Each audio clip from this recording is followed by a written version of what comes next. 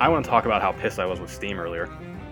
Yeah, we had a fun situation.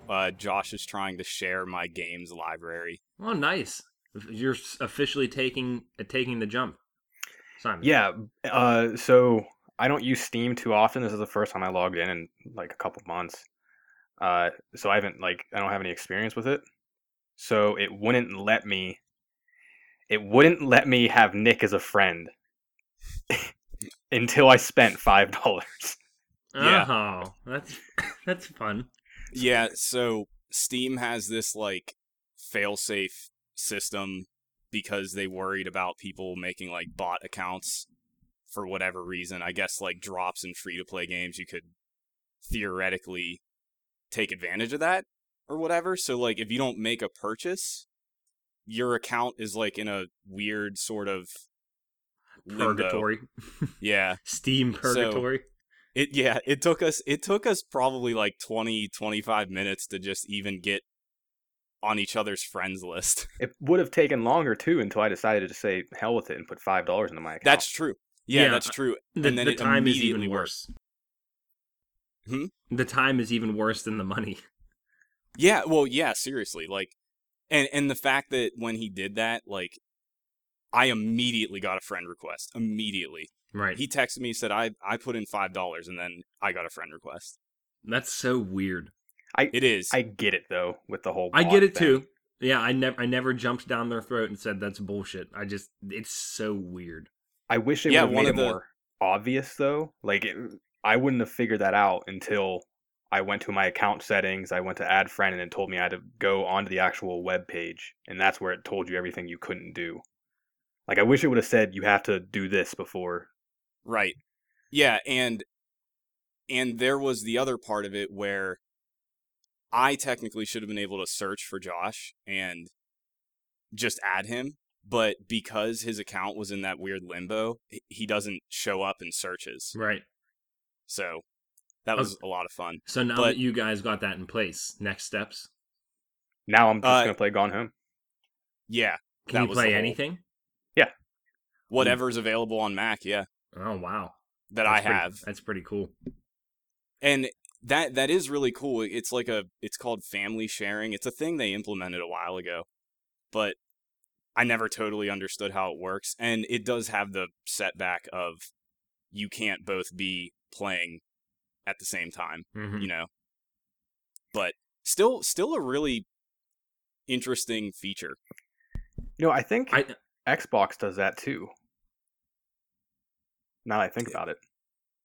It sounds familiar, but this is also what we've talked about where making the attempt to buy something on another account. This is so funny, Nick. I just randomly listened to that episode of ours like 2 days ago, and actually I was sitting there in this car seat like frustrated. I was like, "Oh my god, I didn't know what I was talking about," because we were still trying to figure it out.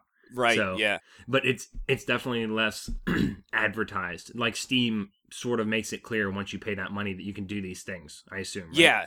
Yeah. Whereas Xbox really doesn't talk about it. Well, yeah, and it's also, like a thing. From the Xbox perspective, that's kind of a loophole as opposed to That's technically Steam. a loophole. It totally Steam is. That's a thing. Yeah. So, in summary, I mean, I'm pretty sure I cleared it up on the next episode once I figured it out, but basically, you have a console license and a gamertag license with everything. So, as long as you download it in the correct order with the right person, two people can share content that way. Right. And it's totally okay because there's a lot of things we say that we don't really know what we're talking about. That's true. That is true, but at least we did solve that one riddle. Did we? Yes, we did. And so another content sharing thing. I'm going to need to, I don't know who, but from one of you, whether it's on PC for you, Nick, or PS3 for you, Josh, I have to pay Hotline Miami too. So I'll just Alex, when you got to start sharing things with us now. I want your never mind. I'm not going to You can have anything for free. I don't have as much as you guys do. Well, I have it on PC, and actually, Josh, since you didn't play it yet, you can play it now. Yeah. Actually, was that on the Steam? Was that on the Mac list?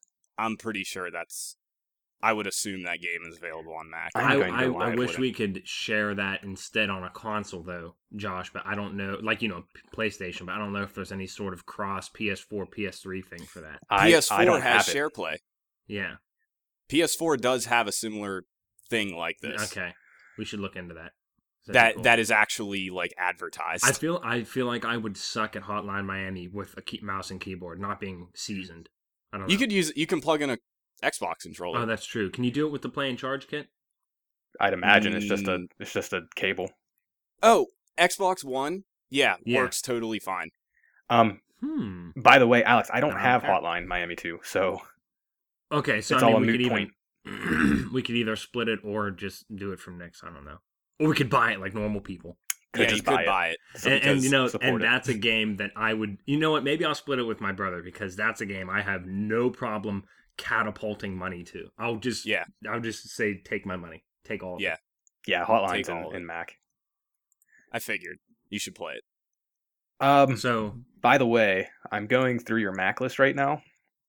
Yeah, I didn't realize you have Binding of Isaac.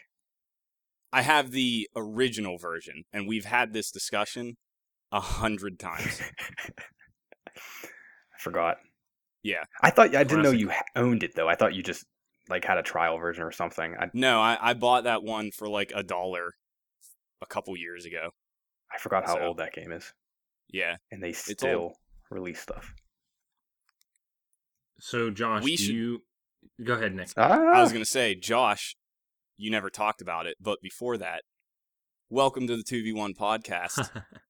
I'm Nick, joined by my fellow video game compatriots, Alex and Josh. Oh, I liked that. Hello.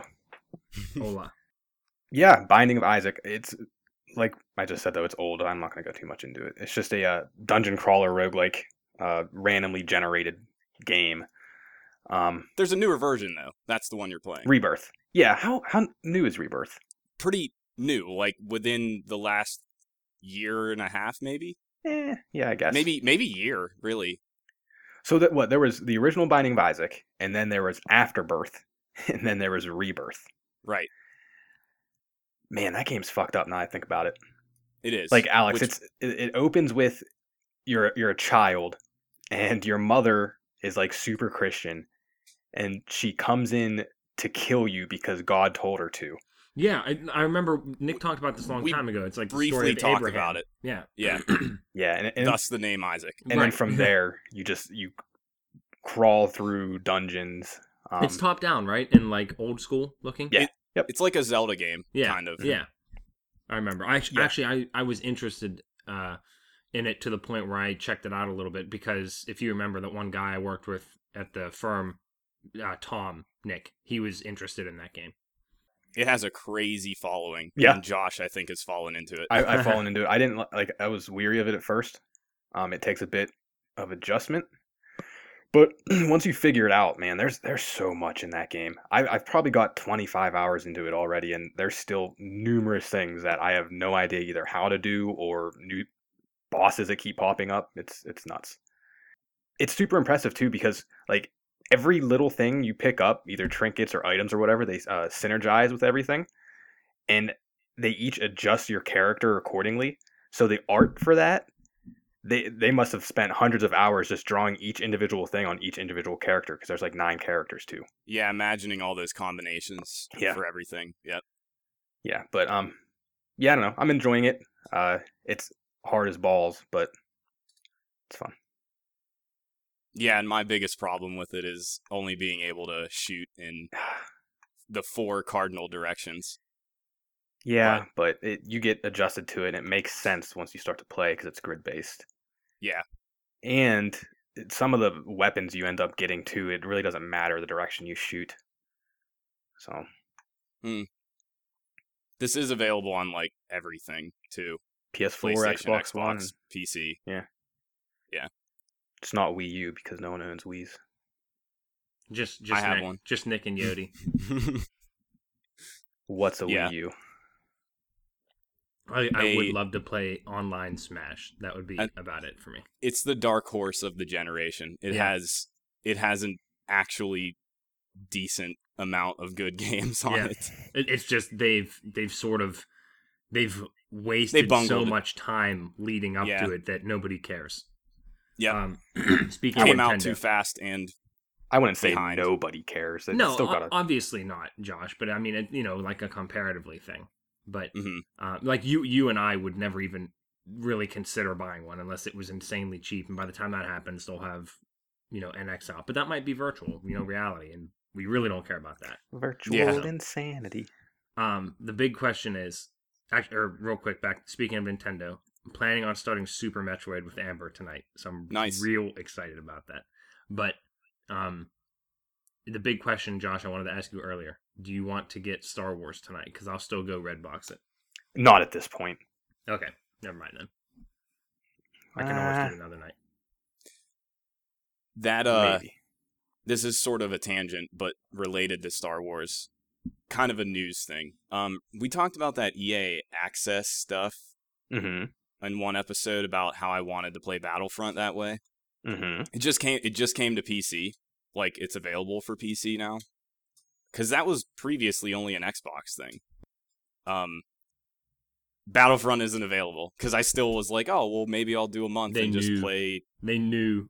Yeah, like, I'll just play a bunch of Battlefront as much as I can, and then it's $5 for a month, whatever. But it's not available. We still gonna play Titanfall? Oh, yeah. Well, when does that start? Might as well let people know. 19th through the 24th? Yeah, so the EA Access thing is going to be free for a week on Xbox. So it lets you play, like, I think, like 10 plus games. A lot of sport free? Games, like 2 different Maddens, games. 2 different FIFAs, NHL. The Battlefields. Yeah, the Battlefields. Dragon Age Inquisition, actually. If you could get through it in a month, you could theoretically pay $5 to play Inquisition. You could definitely do that in a month just by not caring about everything. Yeah. Yep. Yeah, so that's this upcoming week, and then the following week, the Division beta starts, which right. I'm pumped for.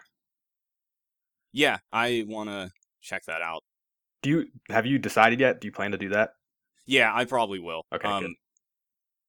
Frustratingly, this is a beta that is still hidden behind a pre-order paywall, but we're probably just going to get codes on eBay. Yeah, I already did. For like $1. So, because I'm like, that beta will have to seriously convince me about a lot of things before I would even consider buying it. So I read a preview, I think it was on Kotaku, and there was one major thing that I did not know that I'm kind of excited for. There's New York itself, and then there's what they're calling the Dark Zone, right? Which I guess is just as large as normal New York. The Dark Zone is the only place that has PvP. So if you go into the Dark Zone, even if you go in with like a group, so say us 2 go in together, and say we come across like a legendary boss. We kill a legendary boss. We get the loot. You can shoot me in the back, kill me, take all my stuff, and run. Right. Yeah, they talked about that at E3. Yeah, and when you're in the Dark Zone, if you whatever loot you get in the Dark Zone, you can't take out with you unless you, I think, like get a helicopter pickup or something. Yeah, because they, I think in that demo, it was like, didn't they talk about how like they all got together in that group and then somebody decided to just be a dick and kill everybody and take everything? I think that, I want to say that's what happened when they were showing it off, but that is cool. That's a fun thing. Though, how often are you going to play with those friends if that happens that much? Yeah, never. But I mean, even it's not like friends; it could be anyone, like anyone in. Well, the anyone thing is pretty fascinating. Mm-hmm. Like, it's almost like the Destiny stuff, where in Destiny, whenever you go into I think they call it a darkness zone, right? Yeah. It's only against the AI stuff, but if you die, you have to start over again. It's kind of the same thing. I think this is a cool, like, evolution of that. Yeah, and if you do kill somebody else in the Dark Zone, it points you out for whatever server you're on, whoever else is in the Dark Zone, that, hey, this person just turned on people. Go get them. Oh, so it puts like a bounty on you. Yeah, actually, I think that's what they said. It's a bounty of some sort. That's cool. There's like a lot of things Potential. that sound interesting on paper for that, but we'll see. We talked about on the one episode that like my whole thing that I'm not looking forward to is that it's set in New York with regular guns, you know. Whatever. Yeah. Oh, whatever. Wait. Okay, I'm very happy. I just remembered. I wanted to tell you guys about this earlier. About the Division. Did you read how the outbreak started, Nick? No. I don't know anything about it. This is super interesting. So it's a post-apocalyptic game in New York. Of course. The apocalypse occurred on a Black Friday because a corporation laced money. Oh my God. Mm-hmm. How terrifying. Yeah, this is horrible. How inevitable. That is terrifying. Mm-hmm. Another reason for you to never go out. Intrigues me for the rest of the story. That's cool. You know what? That is cool. Like, it's not just some random occurrence. It's like a calculated move by some shitty big money-making corporation. Like, that's crazy. Yep. I thought that was super fascinating.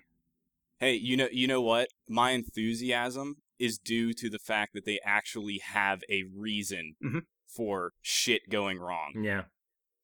Yeah, so that's just another reason that's like my most anticipated game this year. And it's coming out soon. I think March. Yeah, it is coming out soon, which is really weird because we've hardly seen anything for it. There's more than you think. I mean, is there though? Even last week they released 2 brand new trailers for it. Yeah, but a trailer doesn't show much unless it was like a gameplay trailer, which was it? I actually didn't watch it. Maybe it was. But I've been trying not to watch a lot, but it looks like it was. We'll see. I don't know. It is crazy that is actually pretty soon. The only thing I'm worried about is what they do with the beta. And what I mean by that is, so we play the beta. You decide you don't like it. Right. Would you play the actual game? Well, this is the Destiny problem. I was going to bring up Destiny because Destiny's beta was horrible. A term. The Destiny problem. The Destiny problem. Yeah. That's what happened. I remember telling you guys the beta was highly underwhelming. Yeah, I played it for maybe 60 seconds. Not even kidding. Yeah. Yeah, so hopefully that doesn't happen. There's a very good chance it'll happen. And if it does, maybe I'll Redbox like I did with Destiny. Mm-hmm. And we'll see. Because that Redbox playtime of Destiny was enough to convince me to get it, like, a couple weeks later. And then... Couple weeks. History from there. Yeah, but... I remember your deliberations prior to. Needed time to marinate. It was like 2 days of deliberating. How am I going to get Destiny? I have a gift card. Should I use a gift card? Yeah, that's true.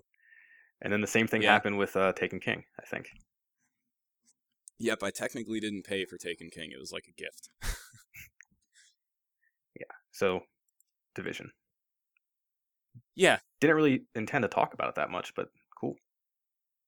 I mean, it's coming up soon. It's worth discussing, because the fact that there's another game sort of like Destiny coming to consoles again is interesting.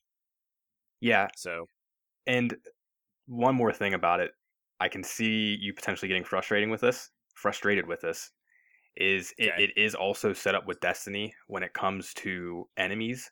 So, like, say you run into just a random, just nobody NPC character on the street, just in a sweater, with just a normal gun. If he's like 5 levels above you, you can unload entire clips into him and he won't die.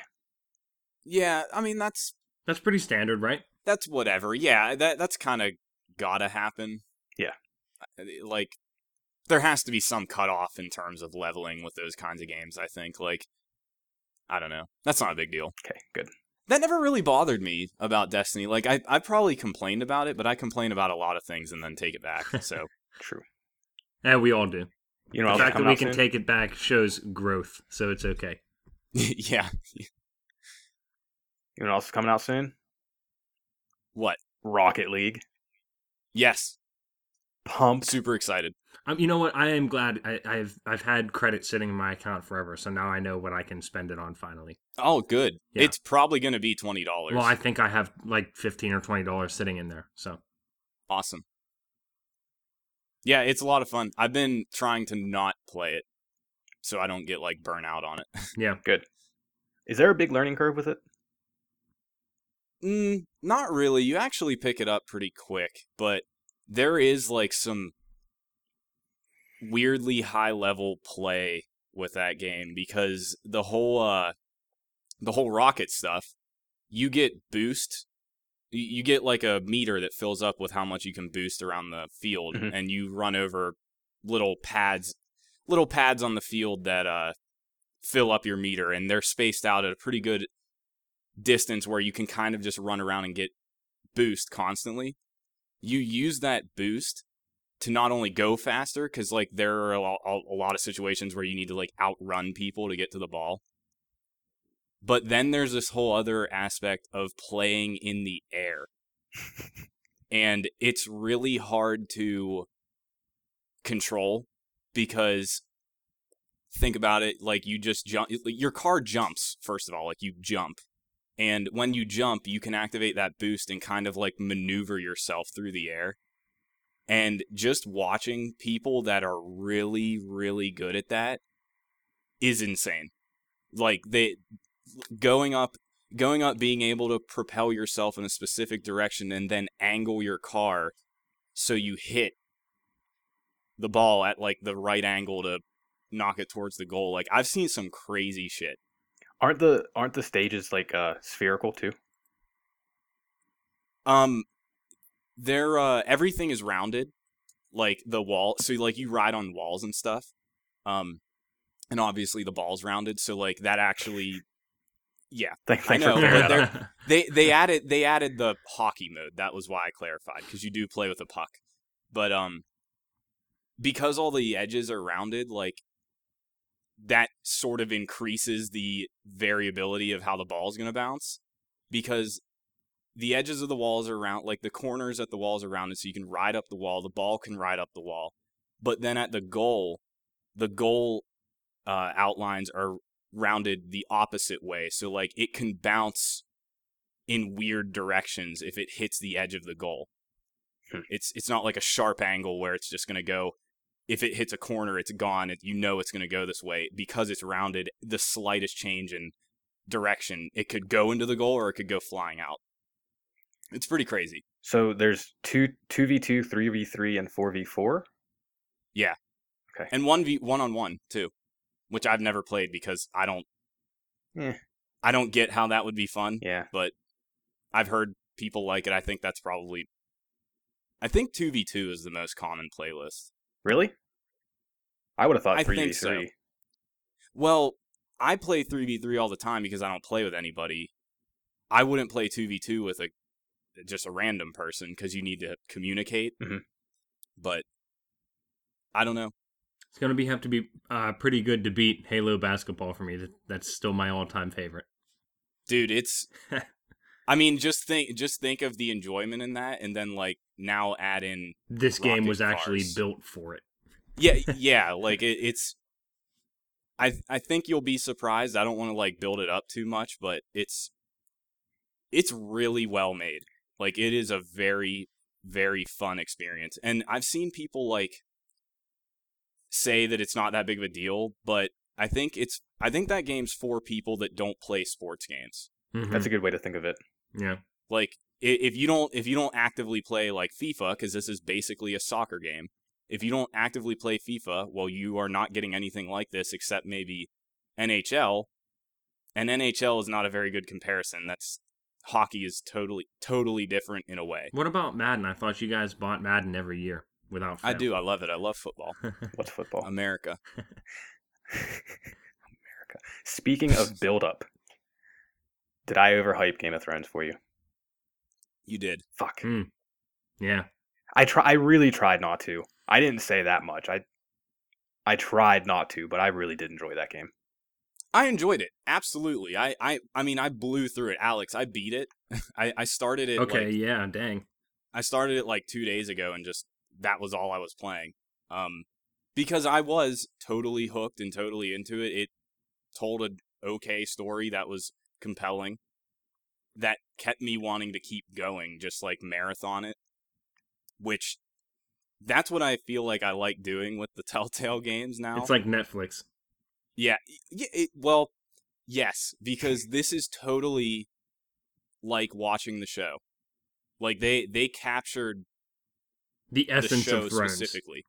Yeah, like they really captured that well, because they, Telltale thankfully moved away from the really poorly implemented adventure puzzle stuff that was in Walking Dead, and turning batteries and radio covers over and whatnot. Yes. Now they've been, I mean, just from playing Borderlands and Thrones now, they're more just about playing the game of like conversation. Mm-hmm. And that's such a huge thing in Game of Thrones. That's all it should be. That's all any Telltale games should be. Yeah. Yeah. And so since the show is so, and the books that it's based on are so heavily based on talking and like tricking people with your words. Yeah. And being like a triple agent, like lying to everybody, quadruple crossing people. Yeah. Yes. Like it, and that just worked perfectly in this kind of game. Like it was very enjoyable and actually super stressful, like Josh mentioned. Yeah. I never paused the game, like you said you did, Josh. I paused a couple times. I didn't want to do that. I specifically did that on purpose, like to Let me at least make ask impulse then, decisions. Were there at least time? So you said you didn't do that on purpose, but were there times where you thought, "Hey, I should pause this"?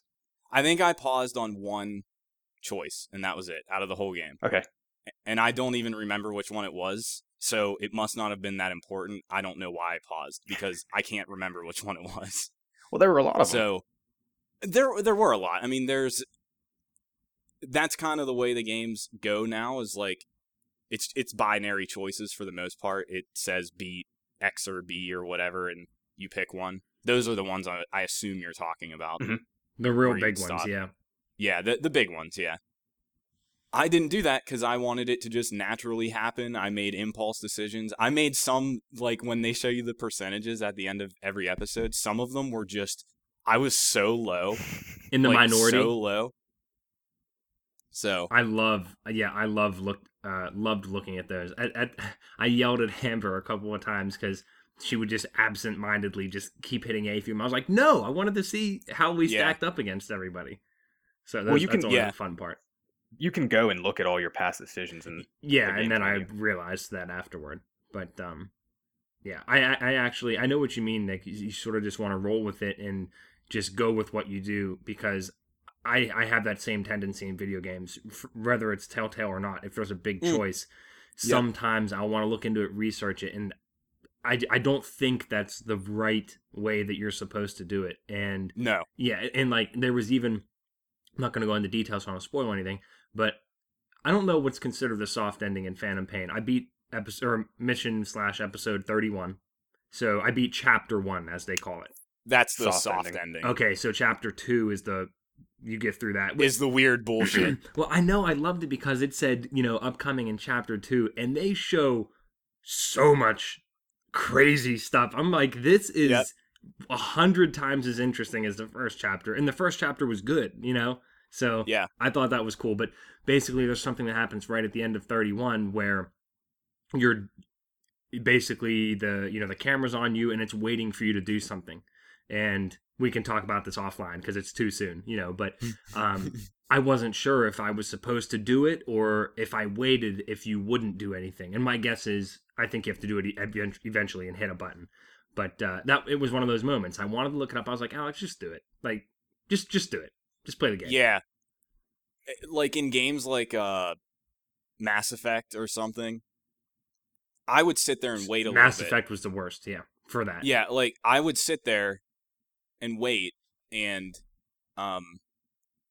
it was like those games are too forgiving for that stuff. Mm-hmm. Like, and I kind of wish there were a timer. Mm-hmm. Yeah, I agree. So like Telltale's. Yeah. Except because, not being able to pause. Because actually, and I don't know if you noticed this playing any of them. I don't know if you noticed this, Josh, in Thrones, but like occasionally that timer that counts down when you make a choice, like it gets faster for some. Yeah, a lot things. of times, especially when there's like, it's not just a decision, there's like an impending threat. It flies down. Yeah. So. Yeah. So like that stuff, the needing to make that impulse decision is like really important. Yep. So, but yeah, just like some other thoughts on the game, like it was so difficult to play. What? In terms of pushing yourself through it. Like not difficulty in terms of like there's a puzzle or whatever. Difficult in like whenever you're watching the show, and for anybody that doesn't watch the show or read the books or anything, sorry, but it's like you see these people making the worst decisions that you have no control over, and you have to it's just happening. It's hard like, to get through, like it's cringeworthy. Yeah, like, and that was this entire game. The entire game was, I just want to like jump through the screen and make these people do something different or not do what they're doing or like yell at the people that are ruining your life. Like it was horrible. It was truly horrible. Like there are some really bad shit that happens in this game.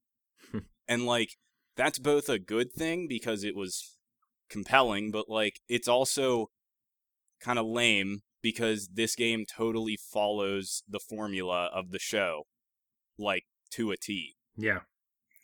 Which I think it has to do. I can't really fault it for that much, but that was just a little, like, minor thing that kind of bothered me. What I'm interested in is, we had our conversation prior to this about where we left off in the game, but going into Season 2, what's going to be different from the start between our playthroughs? Yeah. So that was another thing that you kind of overhyped. Because the way that I took it was that they actually did do something different with this one. But no matter what, it has to tell this story with these major story beats that it's never going to really stray from.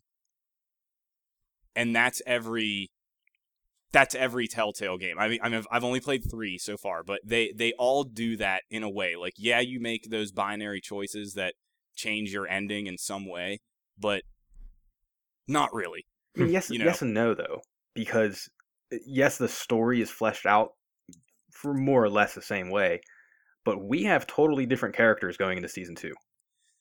Yeah, but totally. But what I'm saying is we have different characters, but our events were basically the same. Yeah, but I mean, the characters, the entire half of the game.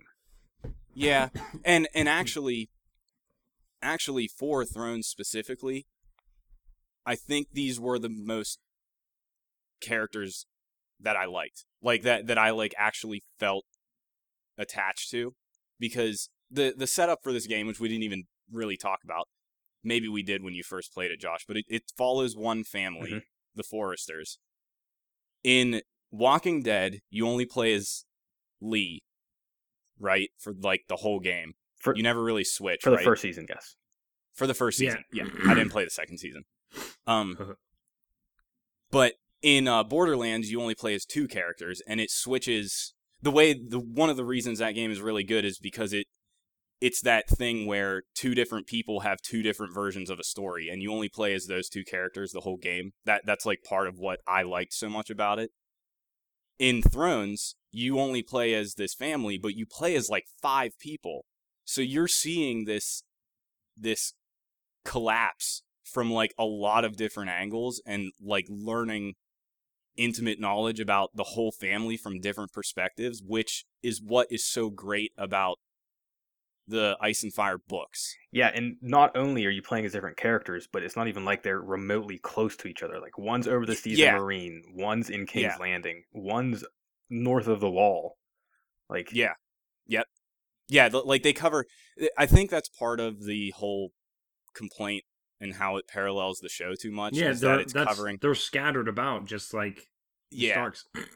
Now, it makes sense why they are though. So like they do a good job of explaining that and keeping it going and making it work. But yeah, you get these perspectives from all over the land of, Game of Thrones. And it actually did a really good job of making me more interested in the characters, for sure. So, the characters in this one, absolutely the most important of the three that I've played. Like, the most attached I've felt. Mm-hmm. So, question then. Come season 2. Yeah. Do you play it? I'm not sure. Really? See, I feel like everything you just said was pretty positive. Very positive. Yeah. I probably will want to, like, when all is said and done. They haven't officially announced that, right? Like, they leave it open, and Borderlands was left open, but they haven't announced any of this stuff yet. Was Borderlands left open? Yes, it definitely was. Yeah. Yeah. That game actually ended on a huge twist. Not twist, but like cliffhanger. Really. Yeah, but it ended on We'll talk about it later. It ended on a cliffhanger, but it was a cliffhanger that kind of could have closed it out. I don't think so. Yeah, I know, but I don't know. I also didn't like Borderlands all that much. You didn't, yeah. But I say money, so they're all going to continue. Period. Yes, you would think that, but the problem with this like round of releases that they did in the past like year or two was that they did not really release them on a set schedule. And that is why, I've been waiting to play complete seasons because I don't want to do the episode stuff. No way. Nope. So if they're going to do this again, where they're going to juggle multiple seasons of multiple games at once, like, I can't say definitively, first of all, when any of that's even coming, because we don't know. Neither will be this year. No, definitely not. No, definitely not. Maybe an announcement for something this year. But E3, they'll say something. Telltale will do something at E3, but other than... Right, because they only have, like, Batman announced right now. Batman and Michonne. And the Walking Dead thing, yeah. But they also have... Go ahead, Josh. They also have their entire Marvel license they've said nothing about yet. And there's another thing. They either are going to be juggling those on top of everything else, or they're going to devote most time to those to get something out. It's funny how they have this whole Marvel thing going for them, but they're also doing Batman. Yeah, you don't really see that often. Not that often, and to be honest with you, I'm more excited for Batman than pretty much anything they could do with Marvel. Oh, I don't care. I won't play the Marvel ones. I'm pretty sure definitively that's I can something say that I don't now, feel like getting involved in. But yeah, just in general, we always joke about this kind of stuff, but I'm looking back even a year ago, or a year and a half, when we first started recording, and I didn't realize how good we had it in terms of the way the industry worked and everything. Like, I should have just shut up and been like, okay, some things are DLC and season passes, whatever. Like, it seriously seems like the future of everything is episodic. And if so, just kill me now. Just kill me. Because I want to also clarify, on a recent episode, Josh was talking about Hitman. And I either didn't hear it, or it might have just sort of gone over my head. But I said something along the lines of Hitman can do no wrong in my eyes. I was specifically talking about gameplay, because they've always treated me well. And apparently that is going to be episodic, right, Josh? Yes, that's confirmed. Yep. No, I no. Just no. Just no. I mean, and I've already said no to episodic with Final Fantasy VII. Until all of it's out. It's just like, which will never come out anyway. Yes, I don't know why I'm worried about it, but it's just like, man, it's so. I hate it. I really hate it. I think episodic is the worst thing that's happened to video games. That's just my personal take on it. And it's frustrating, but I think it's going to be time to get over it. Because it's here. It's not really. It's pointless to resist it. I still hate it. I had a tiny defense for Hitman. Talking about it with my friend Mike from work, shout out. He's a big fan of the series. For Hitman, good guy, Mike. This this is only going to cost 60 total. Like, that's apparently known. Mm-hmm. Yes. So they're not trying to overcharge. So there's one positive that everybody fears. That's what we feared with Final Fantasy VII that we don't know anything about. Probably will happen. Probably will. In the insane future where that game exists and gets released, it will probably cost more than $60. Yeah. But Hitman, one thing. They're doing the episodic stuff right from the beginning. It's not going to cost more than a standalone game. So then, I'm not familiar with the series, as we've talked about before. The episodic stuff sounds like it can work with this one. Mm-hmm. Because, and you can correct me if I'm wrong here, Alex, in the past games, there's not really an overarching story, really. That's like a huge focus, right? No, I wouldn't say so. Okay, so you don't have to worry about, losing sight of that over a course of a release schedule. Then, what you're doing in those games, you're a hitman, you're doing assassinations, you're setting up scenarios to, you get put in this scenario, there's this one target, you know this much about him, this is the story around this one target, the area that you're in, whatever. You're building a plan to kill him, you kill him, or her, whatever, and then you go on to the next one, and it has nothing to do with the previous one. I get it. It probably does work for that. The point is, it's laying the groundwork for a dangerous pattern. And what about in 2018 when the next Elder Scrolls is episodic? And I'm being exaggerative, but you get my point. Like, this is going to become a trend, and it is going to happen for games that it's not going to work with. Now, with Hitman, the price point thing is good. And another good thing is, it's funny that a gamer like me specifically is complaining because I play things so late. The chances are, by the time Hitman comes out, I'll be able to get everything anyways. And so, I'm hating the principle of it more than the way it's going to affect me personally, which is a good thing because usually when you complain about something, it's because of a personal bias that's going to affect you. That's usually why people complain. I'm complaining because I think it's hurtful to the industry, but that's just, I don't know, that's my spin on it, I guess. The only other thing is that the whole episodic stuff kind of started and then didn't catch on with anything else. Yeah, and I wouldn't even know if this is something that'd be a potentially a good move. Think of it in the terms of, okay, they could have... Losing interest. Losing interest, yes, exactly. So think of it in terms of they could have released a $60 game, got guaranteed $60. Yeah. Now that they're doing episodic, someone spends $10 on the first one, decide they don't like it, and they're not going to get 50 more bucks out of them. So, right. I mean, that's probably the best argument against episodic, I'd say. Yeah. And, again, I can't remember specifically what I talked about, because I had a long talk with Mike at work about this, that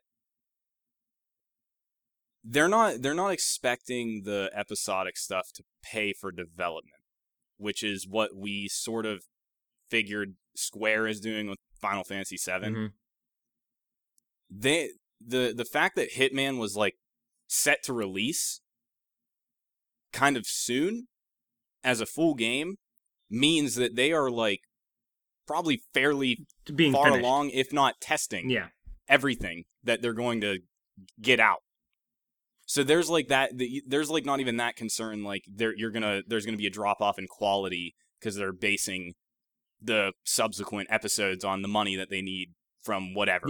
Yeah. I didn't think quality would be an issue for Hitman. I think it could be for other titles in the future that come onto this bandwagon, but probably not with Hitman. Yeah, it's just I don't know. I don't know.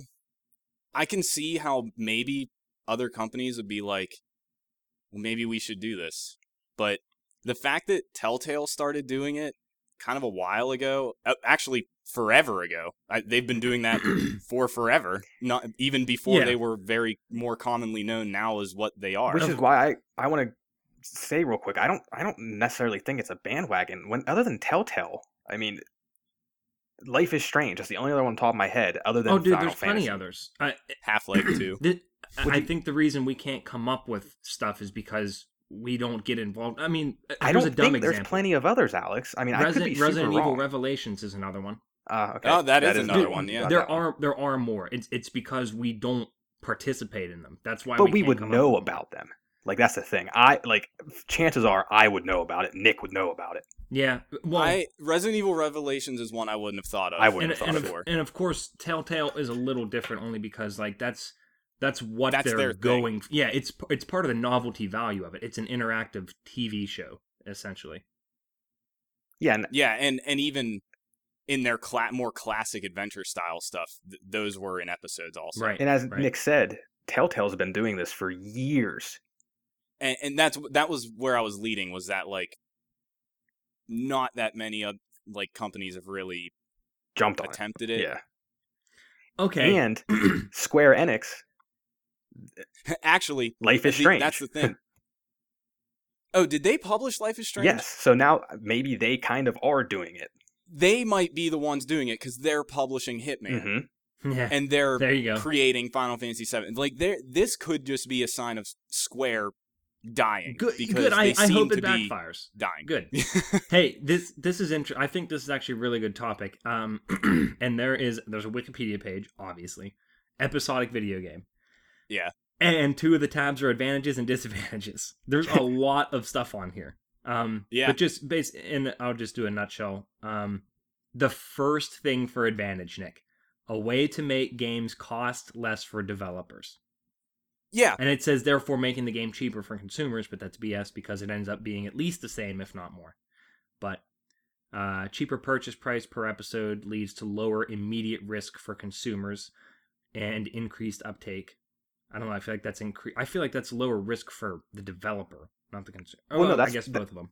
I think what that means is what I said a little bit ago. How you play the first one, if you don't like it, you don't have to spend $60. Right.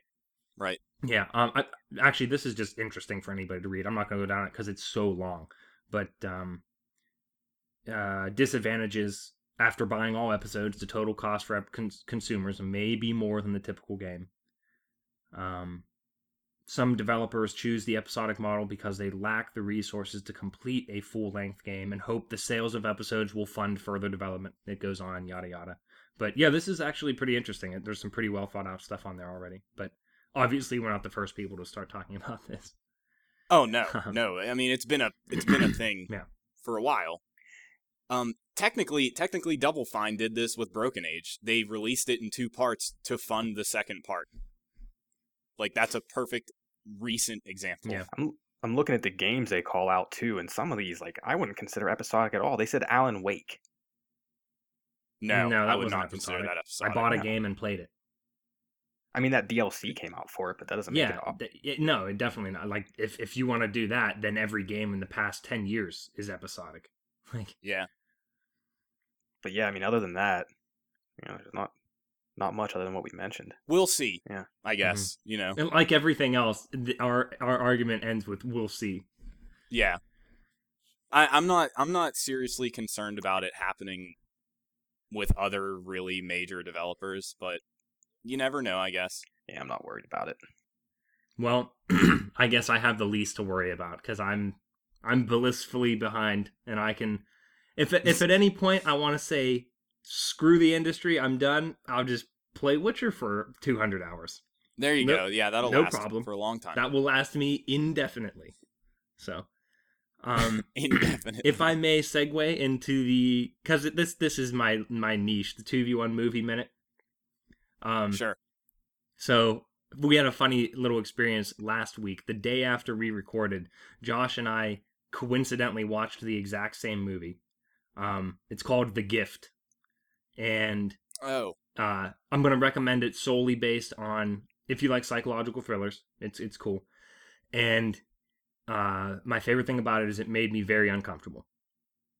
I hate, like, I felt really shitty and weird the whole time I watched it. So if you like that experience watching a movie, watch The Gift. My favorite thing is Jason Bateman's in it. Jason Bateman is in it. He actually, I think he did a pretty good job at acting in that movie. He had a good. I assume that's a serious role. Yes, very serious. Yes, it was a good. Yeah, it was a little bit different from Extract, Nick. Yeah, which was great. But yeah, good. It was an enjoyable movie. Made me feel really weird and extremely uncomfortable at times. One part that really made me jump, which I know it's primitive, but I like that. So worth seeing. And then plus there was a tagline that was Simon Says, which I enjoyed for Josh. But the other one was Simon called Stonehurst Asylum. It's on Netflix. It's part of my Ben Kingsley trifecta that I'm going after. And it's relatively new, maybe in the past year, 2014, something like that. And Ben Kingsley is the lead guy at a psychiatric ward, aka Shutter Island all over again. That's so weird to me that it's the exact same kind of thing. And actually, yeah, it's the same movie, so it's good. It's the same movie. Dude, I'm thinking about it now, and there's a lot, things aren't as they seem, and it's crazy, and it's entertaining. It's it's a little bit campy, but it's totally worth watching, especially if you like Ben Kingsley. He was a really complicated psycho in that, and I liked it. And then the last thing, this isn't about a movie that I just watched, but so I was talking to Yaley about The Hateful Eight, and he recently rewatched it somewhere online, and and I thought it was piracy. Yeah, I thought it was really interesting because he was, as is the norm for Yaley and I in QT movies. We start digging in and start memorizing lines and reading and doing more research on it, and apparently Christoph Waltz is kind of a bastard. Like, I'm a little disappointed because I've revered the man so much up to this point. And I'm going to throw out the disclaimer, I don't know exactly what's true and what's not, but from what he read, Christoph Waltz was supposed to play the role of Tim Roth, who, by the way, did a fantastic job. I'm glad, I haven't seen Tim Roth in a QT movie in a while, so I'm glad he was in it. But Christoph Waltz was going to be cast for that, and this is a quote verbatim. He said he didn't want to become one of Quentin Tarantino's groupies. And I was like, like, he kind of... I can understand that. Yeah, though. no, I understand it, but I don't like the way he worded that. I mean, because he's, don't get me wrong, he's a wildly talented actor. There's no other way to cut it. And I know he did Broadway, and, he was doing other stuff, before that, but Quentin Tarantino made him the outlandishly huge movie star that he is now. And I think I'd never heard of him. Exactly, neither did I. And I think he owes QT a little bit more than calling his regular actors groupies. That's all I'm saying. And I'm not a piece of shit and being like, oh, you should apologize. No, nobody should apologize for anything ever. I just think that was sort of a low blow on QT, just because of how awesome he is and what a visionary he is with movies. And for him to call this, especially like Sam Jackson, he's basically calling Sam Jackson a groupie. And he's like one of the best actors of all time. I mean, and in a million other movies that have nothing to do with I don't know. Tarantino. I thought that was kind of weird. That's all. But for those of you who noticed the correlation between Tim Roth's character and, for example, Dr. King Schultz in Django, there you go. Because that was supposed to be him, and that's pretty much exactly why he is that character. So, pretty interesting. I still need to see that at some point. Hateful Eight. Yeah, it's good. It wasn't Django, and it most certainly... I heard it was a little underwhelming. It was underwhelming in the sense that QT set the bar so high with Bastards and Django. I have a bad feeling he's never going to top him, and that's fine because they're still whatever. Everything he does has plenty of other great movies. Anyway. Yeah, it's just Bastards is my number one favorite movie of all time. I don't ever see that changing because he outdid himself there with that movie. Yeah. So, while we're on movies and whatnot, Nick, did you ever mention Jessica Jones? No, I was going to bring that up. That's right. You went crazy and watched the whole season, right? Yeah, I marathon that with Ashley because I was extremely hungover that I couldn't play video games, and That's the worst kind of hangover. Yeah, seriously. At least I was able to be somewhat weirdly productive watching a TV show. Productive. If you can put productive in quotes. That's 2016 productivity. That is definitely. That is first world productive. Yes. Good call. Jessica Jones was awesome. It was really cool. Way better than I expected. Was the Purple Man disturbing, like Josh said? Yeah. Yeah, definitely. Like, it was so not what I thought it was, which is what everybody said and what Josh told us. Like, it felt like it wasn't a superhero thing. Really. Mm-hmm. Like she's super strong and like Luke Cage is in it and he's indestructible and whatever, but like, and the Purple Man can obviously control people, but it was really surprisingly well done and like rooted in reality, really, sort of, like, because she's just a detective and she gets wrapped up in this whole thing that was compelling pretty much the entire season. My problem with Daredevil was that like 50% of that show was boring and like the most interesting character was the bad guy, which is fine, Edgar, but like, yeah, but like everybody in Jessica Jones was pretty cool. Like I liked Jessica Jones, which is already better, more like a better positive than I had for Daredevil, because I really don't like the guy that they cast for Daredevil for whatever reason. I don't know, he just doesn't do it for me. But it was real cool. Totally recommend watching it. Love hearing that. It goes places constantly. Like it's not so much twisting. Like it's not like, oh, I didn't see that coming, even though it is a lot of that, but it feels different than like one of those twists that like punch you in the face.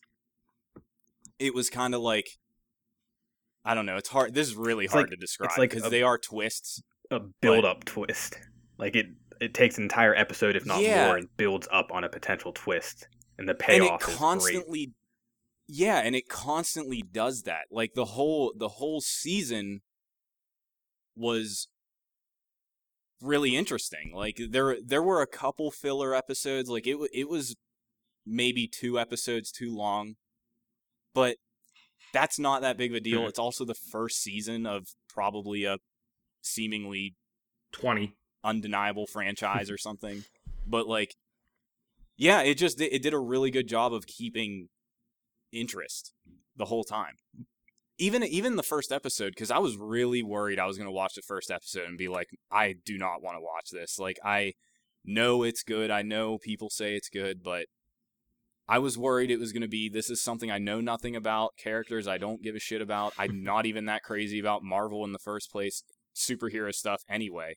And then at the very end of the first episode, it's like, okay, this is why you want to watch this. This is why this is this thing. They finally did something different. That's what it sounds like. Yeah, we needed to build up.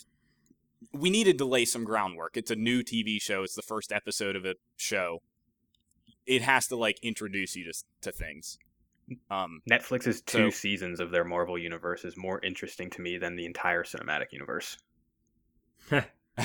That's probably true. I could probably agree with that. Yeah, I've fallen behind on their movies, and I used to be like, oh, I'm going to catch up, and maybe. I did like Ant-Man. I thought about watching it last week. I'll watch it at some point, probably. Ant-Man's another one that's not. It's not really like a superhero movie at all. Yeah. But yeah. Yeah. The only tiny thing I was gonna say is they like acknowledge not having a like outfit in Jessica Jones, and I really appreciated that, because like that show like pokes fun at they talk about like Iron Man and stuff. They talk about the high profile Marvel people like the Avengers and stuff, and they kind of just like poke fun at it, and that's real cool that it's just super self-aware. Yeah, at one point I remember someone saying something along the lines of referencing the aliens coming out of the sky, like the end of Avengers. Avengers, oh god, yeah.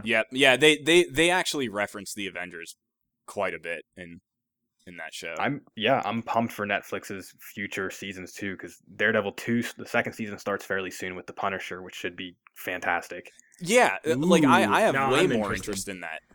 Yeah, and then Luke Cage will have his own season, and then Iron Fist will probably be after that. It's looking good. I hope they won't recast Ray Stevenson as the Punisher. Oh my god! No, it's already cast. It's the guy from Walking Dead. Okay. Oh, that's right. And he looks like he'll be a good one. Absolutely. I think that was really well cast. Even though Punisher Warzone was the worst / best movie of all time. Best. If you look like from the comic book representation of him, Ray Stevenson was perfect. Like I loved the way he looked. I mean, Tom Jane was the good, suave movie version, but at the end of the day, Ray Stevenson looked like a better one. So, but yeah, look up the new guy, Alex. See what you think. All right. Yeah, the new guy, I feel like fits the bill. Is a pretty good representation of him. Yeah. So now you got to watch Dark Matter, and my 3 most recent recommendations will be complete. And you can just take satisfaction from that. You know what? I don't want to take like Jessica Jones or even Game of Thrones or anything, because those are well liked for the most part series. You discovered Dark Matter. Right. Yeah, but that's something I'd never heard of. What I was getting at is I used to make some pretty shitty recommendations way back in the day. You know what's funny? Now you've gone through phases, Josh. Whenever we hung out as kids, every time you brought over a movie that you rented from a video store, by the way, they were always amazing. And then you went through a period of a few years with poopy recommendations, and now you're on the upswing again. So we're in a good Josh era right now. I'm going to take Thrones away from you because I would have played that anyway. Well, I would have figured you would have watched. Would you not have watched Jessica Jones anyways? You don't think? No, I don't know. Yeah. I mean, I had heard other good things about it in general, but I don't know. Dark Matter. You'll like Dark Matter. Dark Matter's great. We'll see. We'll see if I even bother giving any time to that at all. It's only 10 episodes, 1 season. There's another season starting this year. I can't wait. Oh, I can't wait. So, I'm trying to think of what other recommendations I've had in the past couple months. Oh well, whatever. All I know is you sort of got me started on QT because you brought over Quentin Tarantino. I hate my life. You brought over Pulp Fiction when I was 13, and it changed my life. I was like, this is so good. 13 years old. I was 16 at the time, showing you Pulp Fiction. Oh yeah. Oh, I'd seen much worse than that 6 years prior. So yeah, seriously. I watched Predator 2 weekly when I was 8. So yep. Whatever. Yeah, I saw all the crazy shit as a kid. Didn't matter. I saw Terminator 2 when it came out. Yeah, we all turned out to be pretty normal, well-rounded people, so we are proof that it has nothing to do with those influences when people turn insane. Yeah. Personal responsibility. Period. I'm just thinking of that snap you sent earlier. Normal. Yeah, that's true. I mean, it's a relative term. It's it's up to some scrutiny. I have a job and I'm functioning on my own. That's how I'm defining normal. America. And I don't kill people. At least everybody's knowledge. We probably should end this. Yes. Before we go down the rabbit hole. I'm really mad we glossed over a major complaint I had with Thrones that Josh and I argued about for a while. I was going to bring it up and figured I would let it slide. I forgot, and I can't, and we're going to keep it short. Yeah, go for it. That game looks like shit. It's the art style. And Alex, I don't know if you looked at the snap I sent, because I wanted you to at least have some idea. Oh, yeah. Okay, I didn't know what you were playing. Not the crappy village. That was Thrones. Ooh. Yeah. So, in the background, when you're doing anything in that game, it does this super weird blur/pixelation effect that looks like total garbage. But that game was the most well-performing Telltale game I've played. So that's why they did it. And we argued about how Josh thinks it was deliberate and was like an art decision and whatever. So, well, I'm not the only one that thought that. Right. So people claim it's supposed to look like an oil painting. Do 1 second search on Google of an actual oil painting, and it looks nothing like that.